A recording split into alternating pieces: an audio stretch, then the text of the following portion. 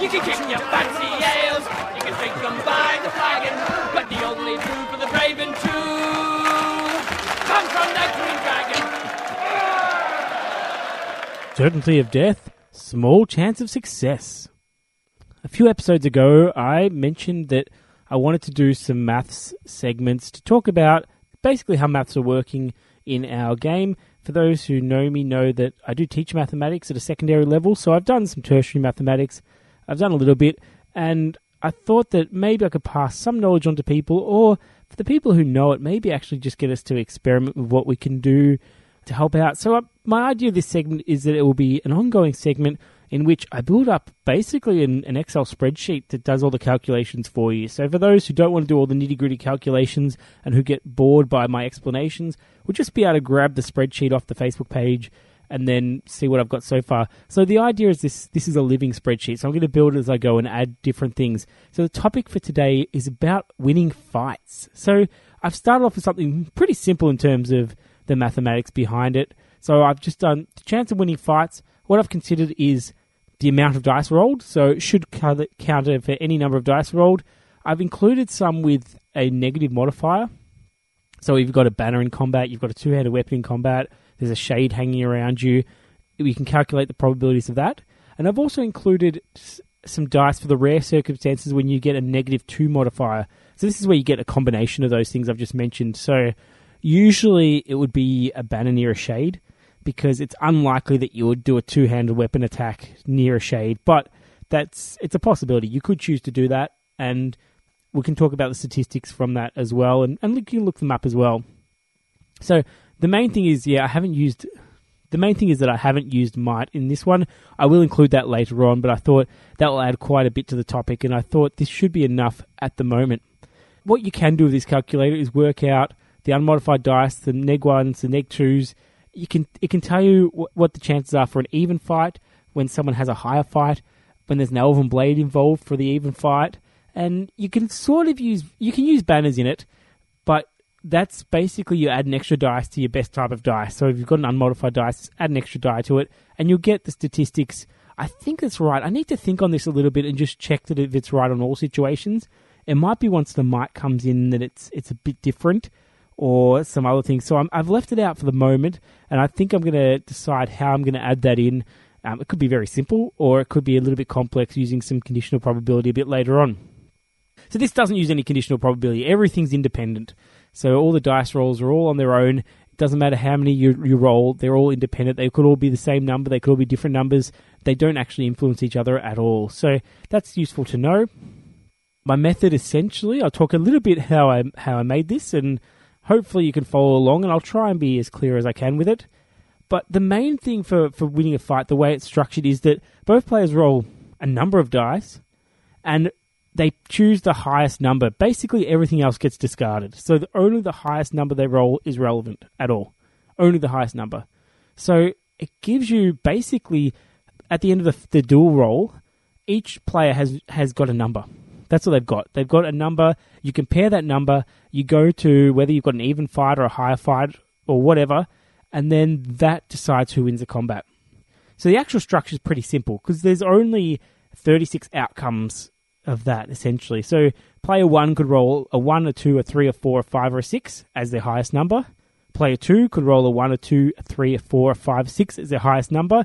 And you compare those numbers, and there is 36 different opportunities. So both players roll a 6, one rolls a 6 and a 5, a 6 and a 4, 6 and a 3, so on, so on, so on. Now, the main difference is adjusting the probability of that. If they both have only one dice, it's really simple. There's an even chance of rolling each number, so that becomes a really simple workout, and most people can do that in their head. But when you start rolling a number of dice, it becomes a little bit more difficult to work out what the chances are to roll a certain type of number, and then compare that on the chart. So I need to facilitate that in my spreadsheet. I'm going to use percentages throughout, because that's just a simple way of comparing them. So I'm not really that interested in going 63.7241 and so on. I'll just say it's 63% or 62% or whatever. There's going to be some rounding in here. It's not going to be exactly on. If you want to look at the spreadsheet and get the exact numbers, go for it. But keep in mind it's probability. It's only for expected outcomes. It doesn't actually tell us any guarantees, of course. So the main work that I've done here, I've made a little box with all the 6 dice rolls that player 1 can do, 6 dice rolls that player 2 can do, and then the box crisscrosses and generates numbers, and then we add certain boxes together. So basically, player 1, if they've got even fight, player 1's going to win whenever they're ahead of player 2. Player 2 is going to win whenever they're ahead of player 1. And when they're even, so the six outcomes where they're even, both roll a 6, both roll a 5, etc., there's half of the time that's going to be rolled off. So that's a 50-50. So that's easy to work out and easy to put in a spreadsheet. The Elven Blade is just as easy. You just take the middle one. The person with the Elven Blade gets a 2/3 chance of winning that instead of a 1/3 chance of winning that. High fight value is also easy. So if player 1 has a high fight and they roll a 6 and player 2 rolls a 6, player 1 wins that. So you just basically choose different boxes that they're going to win with. So I've got that set up as a win percentage, and I've got it color graded. So basically you put in the outcomes and it will tell you which are the best opportunities. Basically it's always better to have a higher fight, of course, and an Elven Blade's nice if you don't have that. Even fight's usually about middle ground, and then having a lower fight is not so good. But that's easy to go through there. The main work has gone in working out the probabilities of rolling a dice. So I'm going to talk about that now and go through what I've done.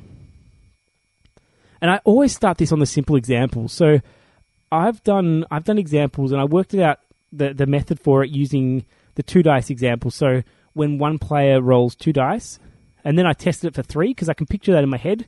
Once you get to 4, I picture a lot of like 3-dimensional shapes and 2-dimensional shapes to help me work this out.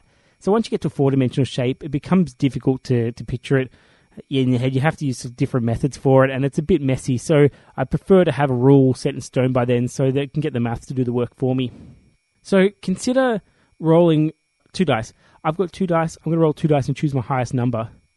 I can imagine that I'll put the dice in terms of a grid. There's 36 outcomes there in the grid. I roll 2 dice. If I roll 6 on any dice, I will take that number, of course. So that gives me the whole top row and the whole column, and there's a bit of a crossover at the 6 and 6. So it means there's actually 11 times when that can happen out of the 36. So 11 times out of 36.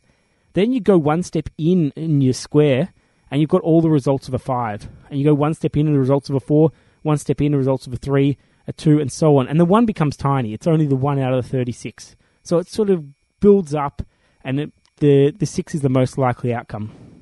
Now, what this is the difference between the 2 squares. So the chance of rolling a 6 is 6 squared, subtract the number below it, 5 squared. So 6 squared minus 5 squared gives you 11. 36 minus 25, 11. The probability of rolling the 5 is 5 squared, so 25, minus the 4 squared, minus 16, gives you 9 times.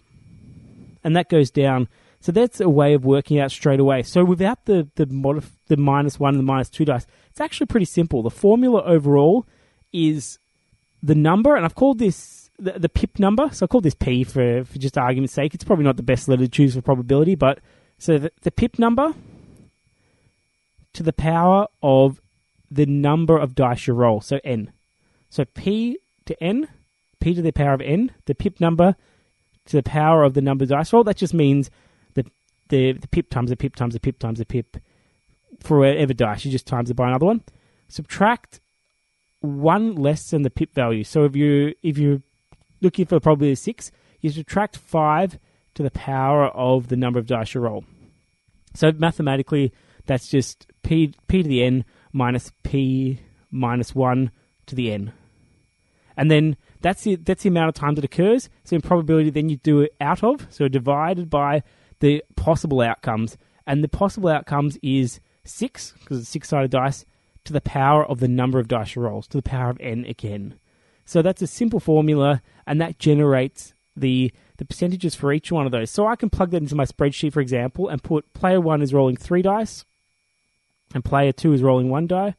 Player 3 has a 42% chance of rolling a 6. Player 1 has a 16% chance of rolling a 6. So straight away you can see that player 1 is in a much better position than that. Conversely, player 1 has basically a 0.5% chance of rolling a 1, whereas player 2 has a 16.6% chance of rolling a 1. So there's quite a difference there. So that's the 3 dice. what you'll notice is the biggest jump is from 1 to 2.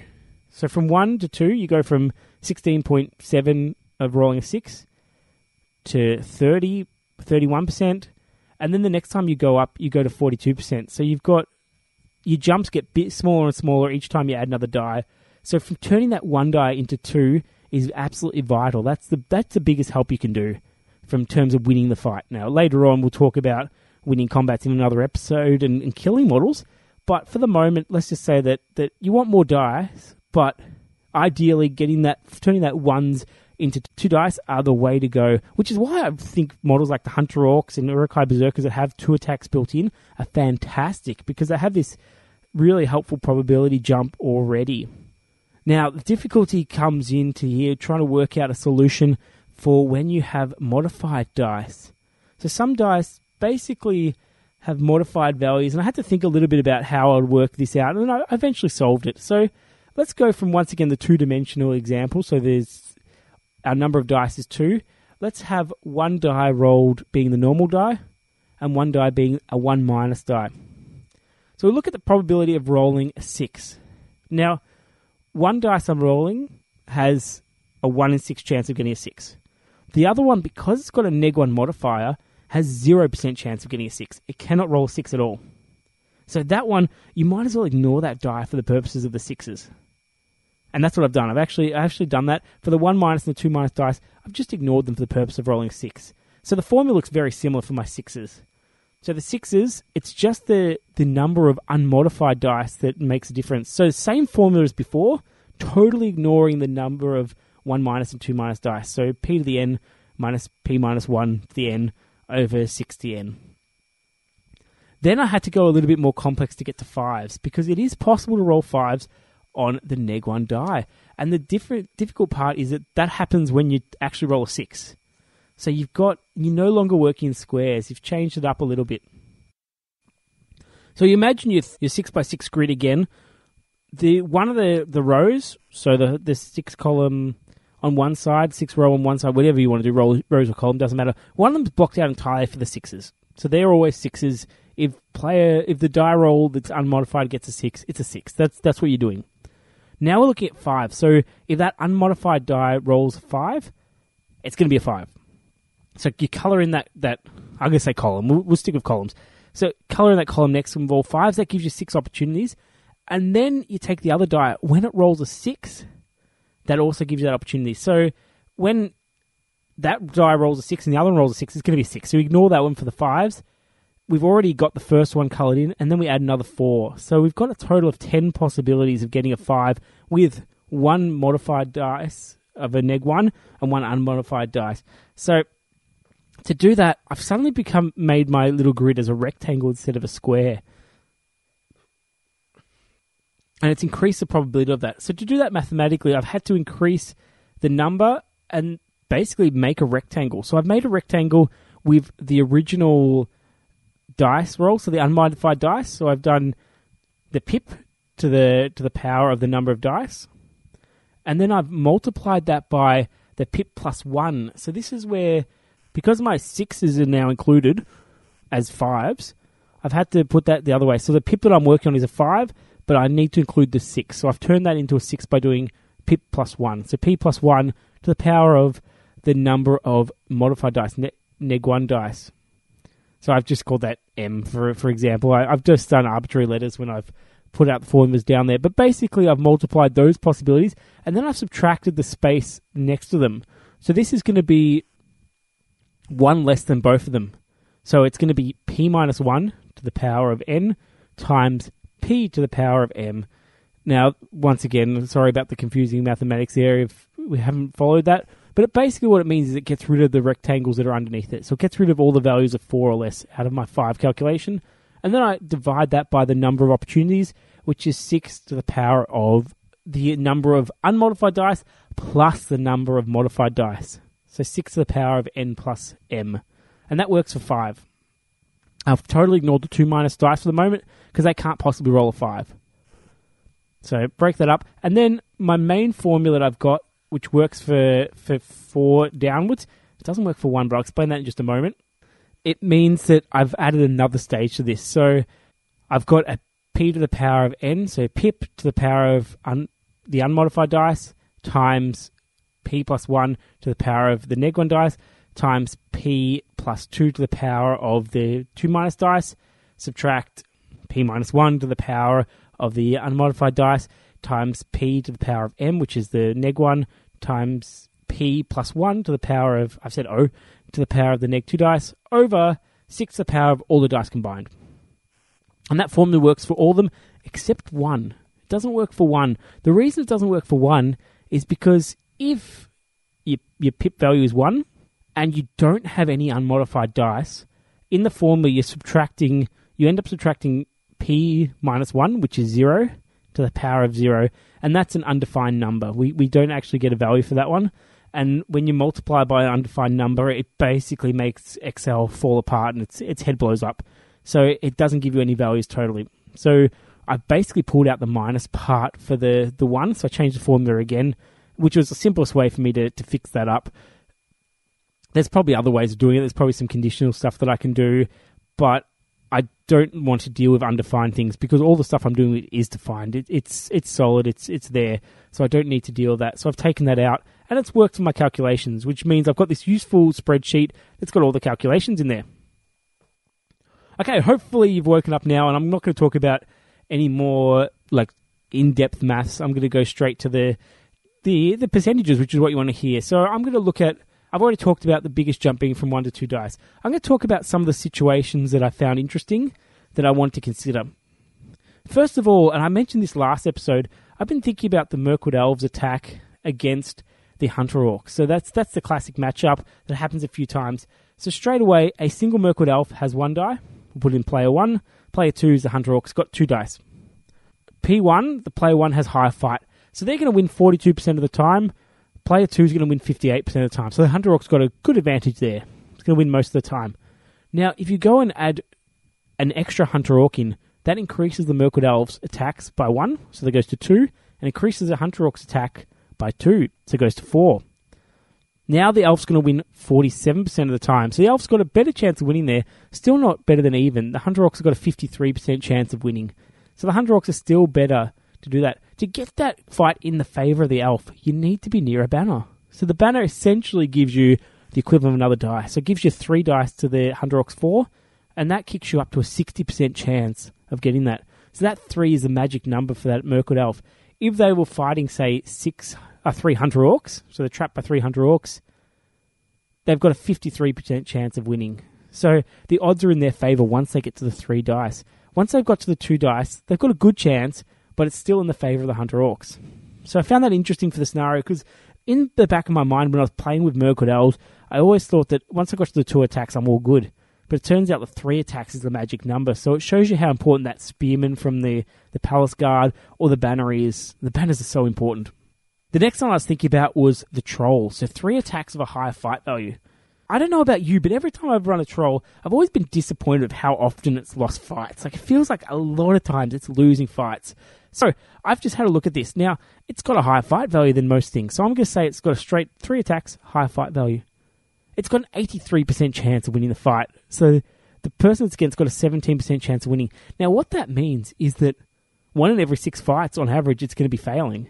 So that actually starts to get a bit of a worry. Say you're doing something like barging, you might end up fighting 3 fights a turn, and then you're losing one of those every 3 turns. It starts to get a big number. Now, you don't often fight against a model of 1 attack. You're a big troll, you're a big model. There's either a banner around or a spearman. Let's put that up to 2 attacks against. So your troll's got 3 attacks. The other player with the lower fight's got 2 attacks. You're only winning on a 72% chance now. So you're winning just under 3 out of 4 fights. So you're failing quite a bit. Get 3 attacks in there. Once again, very possible. 65% chance. So 65 to 35. So under 2/3 of the time you're winning. So you're basically losing 1/3 of your fights. That's a big number. So with the troll, ideally, I'll just go into when it becomes against you. So I'll keep putting this number up. 4, it's still in your favour. 5, it's in your favour. 6, 7, it's in your favour. 8 is when it's suddenly not in your favour. So if you can manage to get 8 dice against a troll with higher fight, you've suddenly got better odds of beating it than it does. 8 attacks is a lot, but you can do it if you trap it, throw lots of guys in, maybe a hero of a couple of attacks, and then the troll's 49%. It's not like it's going to do that. Now, the interesting thing as well with this is, as a troll, the chance of you rolling a 6 with a higher fight value is 42% of the time. So it's never going to get worse than 42% chance of winning the fight. So even if we put 100 dice in the evil player, which is not possible, but even if we put that down, it's 42% chance of the troll winning the fight still. So the more dice you add doesn't actually increase your chance to win the fight that much. The troll can't kill a whole amount, so that's got its own advantages, but you're probably better off putting your players and models somewhere else. But as I was saying before, the main thing for the troll is if you can get it to 4 attacks instead of the 3, suddenly, so let's go 4 against, I'll put against the 4. So even number of fights, you're winning almost 70% of the time. Put against the 3 attacks, you're winning 73% of the time again. Your odds go much better, and it's not going to get, you're not going to actually ever get worse than an even chance of winning. So the chance of rolling a 6 on the 4 dice is the 52%. So you're always going to have the odds in your favour if you have that 4 attacks. If you manage to get the 5 attacks, which is possible now with a spear and a banner, you basically got 60% chance of winning at worst, no matter what you're taking on. So if you take on, say, let's be reasonable, we'll take you on 3 attacks with that, because you've got a spear behind you. It's going to be hard for them to get all the attacks in the world. You've got an 80% chance of winning the fight. So the key is to get those big, important models above their initial attack value. So the attacks 3 of a troll is good, but getting the 4th and 5th attack makes a huge difference and helps you win that fight. So have a go at that. The other one I've been thinking about is when to use two-handed weapons. So one of the examples I've had is, say, the elves. So a two-handed weapon elf. Now you can spear support a two-handed weapon. Two-handed weapon elf, higher fight than the orcs, goes into an orc, shieldman and spearman, and the elf's got a spearman as well. So we've got 2 attacks each, but the person with the higher fight has a -1 die. And the other player has a 2 attack dice. The elf players have only a 51% chance of winning the fight at this point. If they do not go two-handed, they have a 61% chance of winning the fight. So it's a bit of a swing there. Now, if you somehow manage to turn that into 2 dice to 1, so a banner effect nearby, you've got a 65% chance of winning. So my thought, compared to, well, we'll go to the 3 attacks. 3 attacks is 72. That's not a huge change. So my thought is, once you get to that 3 attacks, that's when you start thinking about the two-handed weapon. And that could be just a banner. So 2 models with a banner nearby, the two-handed weapon comes in handy. Now, the opposite way is, of course, to try the orcs using the two-handed weapon. Now, in this case, you go straight 2 attacks each. You've got a 39% chance of winning. If you went one of them two-handed, you've got a 32% chance of winning. So your odds are getting worse quite quickly. If you get that 3 attacks as before, you've got a 42% chance of winning. If you left them as unmodified, you would have a 47% chance of winning. So, once again, I think that 3 is the magic number, and that makes sense with my argument before that the increase from 1 to 2 is the big one. Once you get to 3 attacks, I'm thinking the two-handed weapon becomes a real viable option, and eventually I'll do the statistics on the kills and see if it actually makes a difference, and I'll do the probability of the combats over a long term and see if it actually has any significant swing to it, because these numbers get exaggerated quite a bit when you go multiple turns. The last thing I want to talk about here is the importance of fight value when taking down something big like a troll. So I know I haven't talked about might yet, but there is opportunities now to get, say, ahead of that cave troll or ahead of the other ones.